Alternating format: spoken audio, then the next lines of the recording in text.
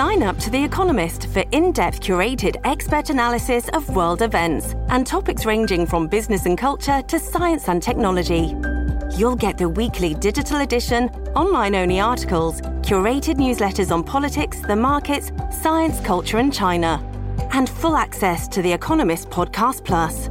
The Economist is independent journalism for independent thinking. Go to economist.com and get your first month free.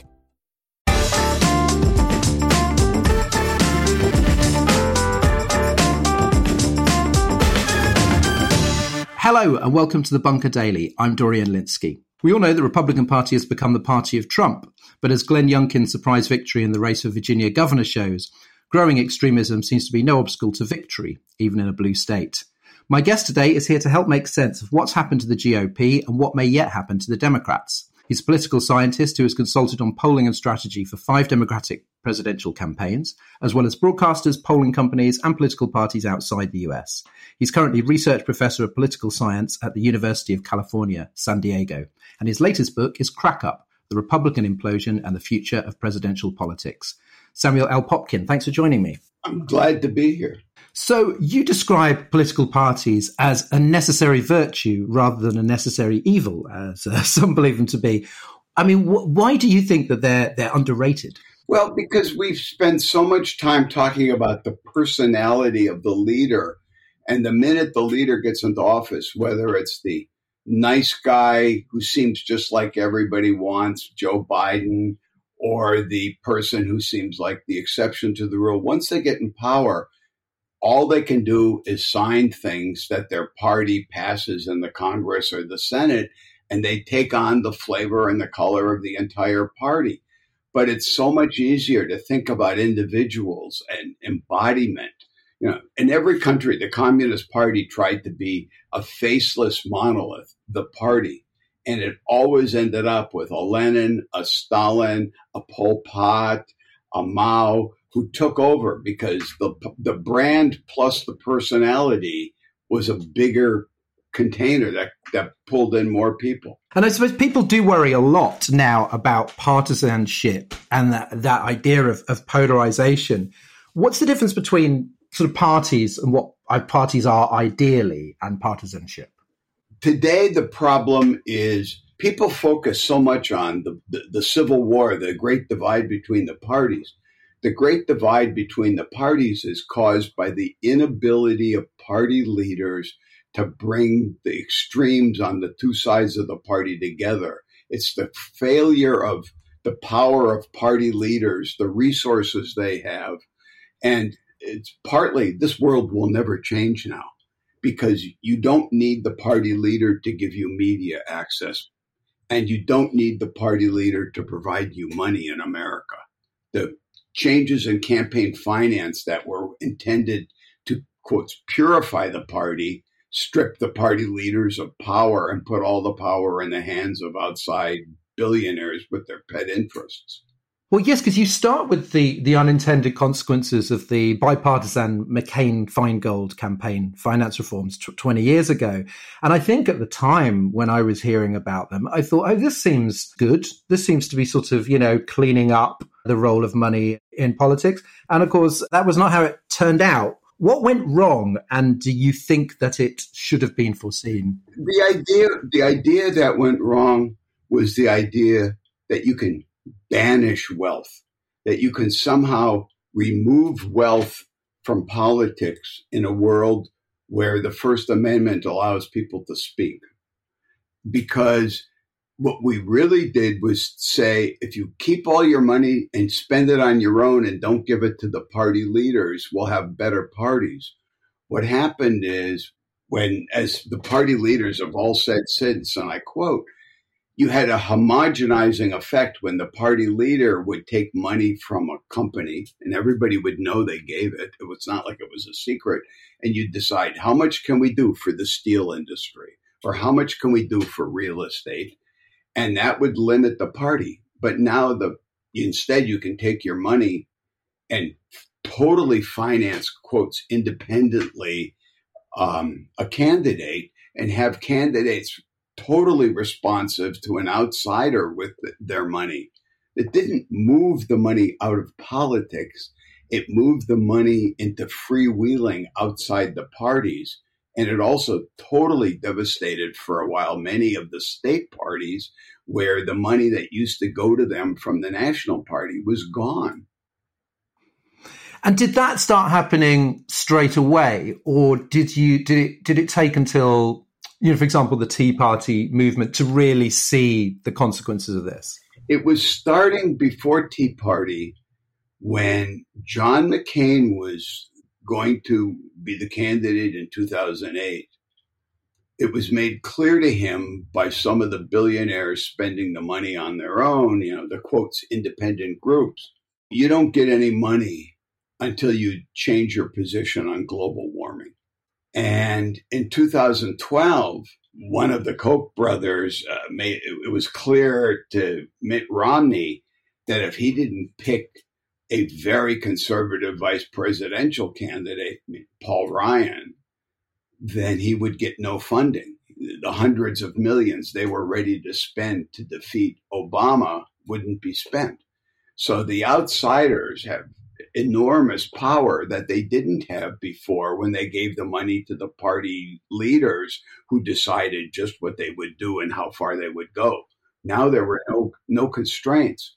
And people thought at the time that this was going to strengthen when the money started flowing outside. They said, this is really going to strengthen the role of the big companies, the Fortune 500. And it didn't. Big companies with public sales don't like to be so controversial on issues. The people who really benefited were the venture capitalists who don't even care what I think, or people like the Koch industries. How do you boycott a pipeline? How do you know when you buy gas if it went through their pipeline or somebody else's? So it's people who aren't worried about what we think of them who benefited. Ted Cruz is a major character in the book. What is it that you think that he represents? Why is he, I suppose, the worst example of that, the crowning example of the problem you're talking about? I'm willing to go as far as saying if Ted Cruz had acted differently, we might never have seen a Donald Trump. The Tea Party in 2010 was a crazy rebellion of all sorts of characters who sounded good because they hated a very discredited party establishment. They lost Senate races in 2010 and 2012 because of candidates that were beyond the pale, even in today's notion of how many things people will believe. They couldn't win statewide races with things that only sold well in small towns. And just as it was calming down, Ted Cruz was, as several of the big Republicans said, an 11 on a 10-point Richter scale, because he took on the richest, most powerful Texas establishment in the country, in Texas, and beat their candidate and became U.S. Senator. And Cruz had also been the clerk to the Chief Justice of the United States Supreme Court. And he could either be the eloquent case winner, great hero to the gun owners and the people who believe you should have a gun everywhere. And also, he could be a nasty, arrogant person and make trouble. And he chose in the Senate to divide the Republicans, to make himself look like an outsider. He would call for votes on things that threatened the future of many senators, not because they could win with that vote or they could do anything legislatively, but to embarrass people by forcing them to either vote for something absurd or look like they weren't as strong and extreme as Cruz. And so he divided and conquered within his own party, using the Senate to look like the bravest and boldest of all. There's a famous post-mortem report after Obama beat Romney in the 2012 election, which called for a more positive and inclusive party, led by someone like Rubio, which would, of course, involve immigration reform. And then pretty much the opposite happened. So do you think that it was sort of, I suppose, Cruz's wrecking tactics that killed that version of the GOP? Or was the desire outside of the people who put together that report just not there, that most Republicans didn't really want to change?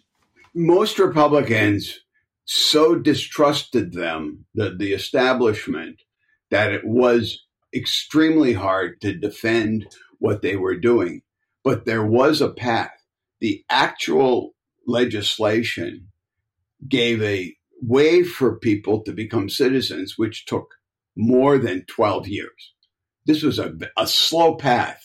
This is for 11 million people who have been in the country a long time, and the people called the Dreamers, children who had never lived anywhere else after they were little babies, came here as babies and grew up and went to college here. And the legislation was designed to reassure people, but it needed people to say, yes, it'll work.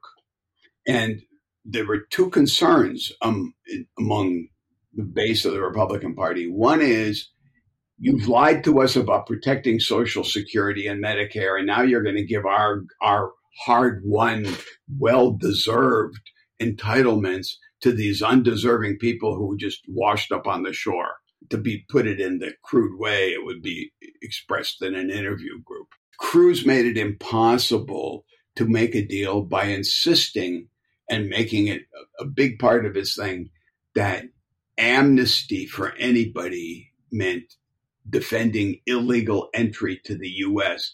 and insisting that there was a way to solve the problem that did not require citizenship or amnesty, which is the big lie.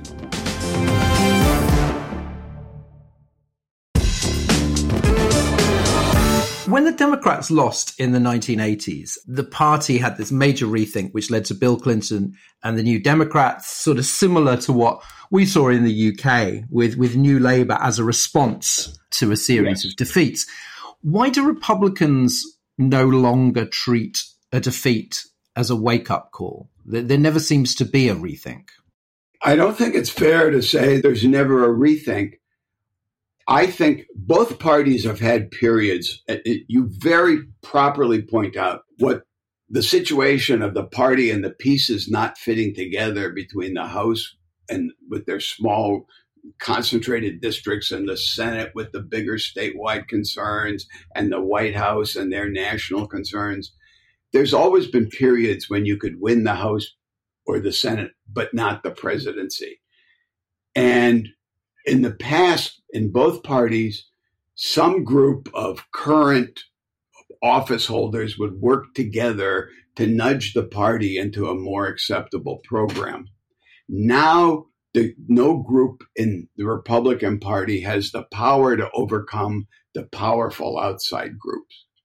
When Donald Trump, for example, tried to get an almost total repeal of Obamacare passed, the extreme right of the House, the Freedom group called themselves the Freedom Caucus, said this isn't strong enough and we won't support it. And Trump said, if you don't support it, I'm going to go after you in your primaries to be the candidate again. At which point, Americans for Progress, the group of billionaires organized by Charles and David Koch, immediately said, we'll defend all of you and we'll put together a war chest to protect you in your primaries, which solved the problem. So you've got these powerful outside groups that overwhelm any coalition. And Donald Trump did something for the party that they're afraid to get rid of, which is the party and both parties thought that Obama won in 2012 because there were no more white votes to be had. That was a bad exit poll. The truth was 2 million Republican voters stopped voting after 2004 when the second George W. Bush term went so bad. The vote that lost for Senator John Kerry as the Democratic candidate in 2004, that state-by-state vote was big enough to win the next two national presidential elections.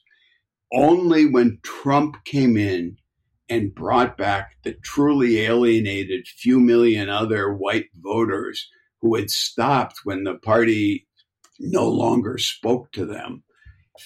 He was the piece that went over the top. He filled the gas tank. He got them the last inches over the top. And that gave him a power people were afraid to give up, despite the dark side, all the things he did that nobody likes. When there was a vote on certifying the election and so many congressmen had to say they would not vote to acknowledge Biden as the legitimate winner the night of the insurrection, one of them, as he was going to cast his vote, was heard by reporters to say, the things we have to do for that orange Jesus. There's a resentment, but they're afraid of him because without his little crazy voters, they don't think they can get to 50%. Let's turn to the Democrats briefly. I mean, they're currently led by moderate Joe Biden. Progressives like AOC get a lot of coverage, but they're a numerical, minority in Congress, and there's no far left equivalent of the Koch brothers. So is there any prospect of a similar crack up happening to the Democrats? Yes, it almost happened. At the last minute, the Progressive Caucus, which is the biggest caucus in the party, realized that if they didn't compromise, all was lost. The loss of the governor's race in Virginia, which is not a very good augur of anything for reasons I won't get into with you, but if they didn't do something to compromise and get some of the Biden package passed, then the party would be devastated. And you heard people like AOC saying things like, well, it would be immoral to vote for this because it actually would increase pollution without the other spending, which is actually not good economics or science, but it trying to show that she was trying to compromise her group, to be happy, be good for the poor and for the Greens, which is not as easy as it sounds. If somebody came along, a group said, we will vote for nothing that Greta Thunberg doesn't approve, or we will vote for nothing that doesn't end all coal now, you can block the party as completely as the Republicans got blocked at nibbling away at the Obama pieces in the past. It can happen just as easily because it's a new environment. The party leaders don't control your access to media. The party leaders have no money. People used to go first to the party and say, I'm thinking of running for Congress. What do you think? And they'd say, well, you have a chance in that district, or maybe you ought to do something different and run for a different office. That doesn't happen now. If you want to run as a Republican, the first thing you do is you go to groups like Americans for Prosperity or the Club for Growth. There isn't that right now. The Democratic billionaires, with the exception of Tom Steyer, who tried to give all his money for Greens, have been people worried more about turnout and letting the party do their business. That could change. If somebody came along, and I won't name names, I've seen some flaky billionaires in the past, in the 70s. If somebody came along and said, if marijuana or ending all coal or stopping all automobiles is not on the agenda, I'm not giving you money. And it's not easy. It's not hard to win over 20 or 30 people and stop everything. Well, I do want to ask you about Virginia, because, I think what always happens when you have a result like that is that there's a kind of flurry of perhaps overinterpretation. And you, in this book, you take the long view. I suppose what someone might think looking at that is why, even though the Republicans have lost the White House and both houses of Congress, they can still pull off these victories despite their sort of radicalization, and they might wonder why. So is Youngkin an example of Trumpification in your eyes? And he wins just by firing up the base, the Orange Jesus base, or did he win with a different message? Yes. Youngkin, I thought the person most likely, I thought that the most dangerous Republican was going to be Governor Ron DeSantis of Florida, who some of the time sounds like Donald Trump, but much of the time also speaks to a broader middle class and is a very educated person who made it up from the grassroots with hard work and scholarships. Youngkin is both the person who worked his way up from the bottom bit by bit, and also a very polished, sophisticated, relaxed national campaigner. And he is one of the leaders of the Carlyle Group, one of the most powerful groups you don't hear much about, involving people like both President George H.W. Bush and James Baker and all sorts of people like that. He was very much more regular person. He complained about some of the issues about teaching critical race theory as his red meat. He never was nasty. He never was unfolksy. And he spent his own money. Youngkin will not scare people in boardrooms the way Trump does or in the big law firms. Youngkin knows his way around, and he knows how to do just enough for the voters. I mean, he may be the next Richard Nixon, the person who comes back from a bad crack up. He or DeSantis could be the next person. And the thing to take seriously for Democrats is not the world has ended because he won, but look at what he had to do. All he had to do was moderate his talk on immigration and criticize the most obviously controversial parts of the Democrats, the defunding police or talking only about Black Lives Matter. And that talking about Black Lives Matter, by the way, loses a lot of Hispanic votes too, because it's as if they're the only outsiders. And you make a strong argument for the benefits of having two sort of broad coalitions and, functional parties. But as I was reading this book, I was also listening to Andrew Yang saying that what America really needs is a strong third party, and that this will kind of resolve this sort of bitter divide. Whether that's possible is one question, but do you think that is desirable? Would it be a healthier system if you had more than two meaningful parties? The number of parties is not going to matter much. The notion that there's a third way, nobody's put together a party that actually stands for all the pieces, because most people only want moderation on the issues they don't care much about.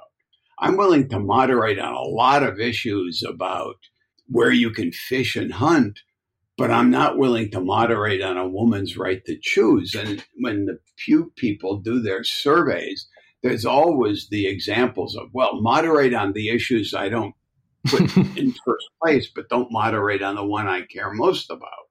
There's more money into the care most about now with the way the system is changed. And the Yang thing is as if you could start a third party by running for president.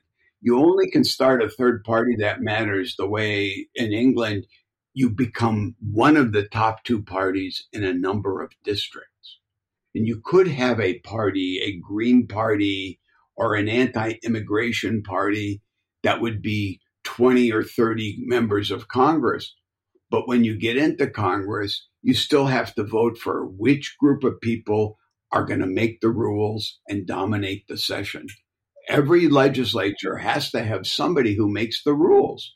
And that takes 50% of the people to vote for it, or 50% plus one. And finally, you do end the book with a chapter called What Can Be Done? And there are these sort of suggestions regarding financing, regarding sort of setting a higher bar, for entry into primaries, talking about stronger legislative leadership. But you're also a kind of pragmatic thinker. And I wonder which of these things, desirable though they are, seem like they might be achievable, that the desire is there.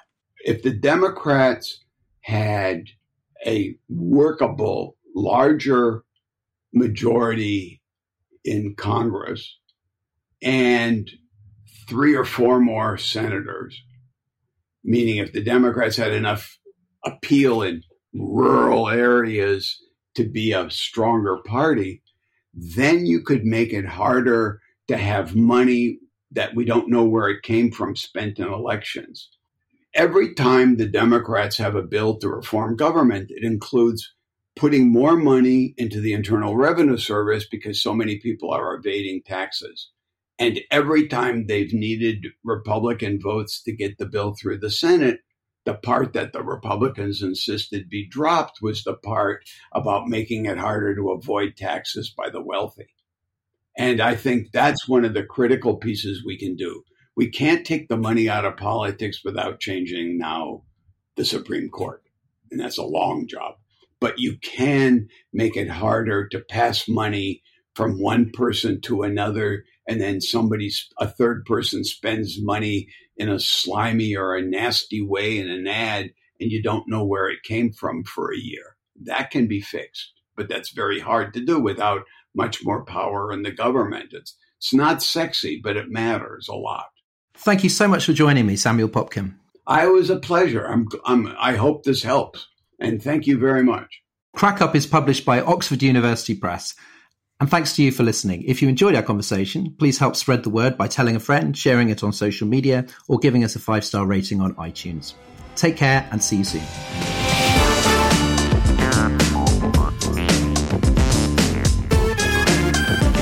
The Bunker Daily was presented by Dorian Lynskey. The producer was Andrew Harrison.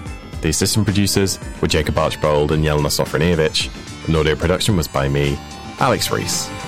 Theme tune by Kenny Dickinson. The Bunker is a Podmasters production.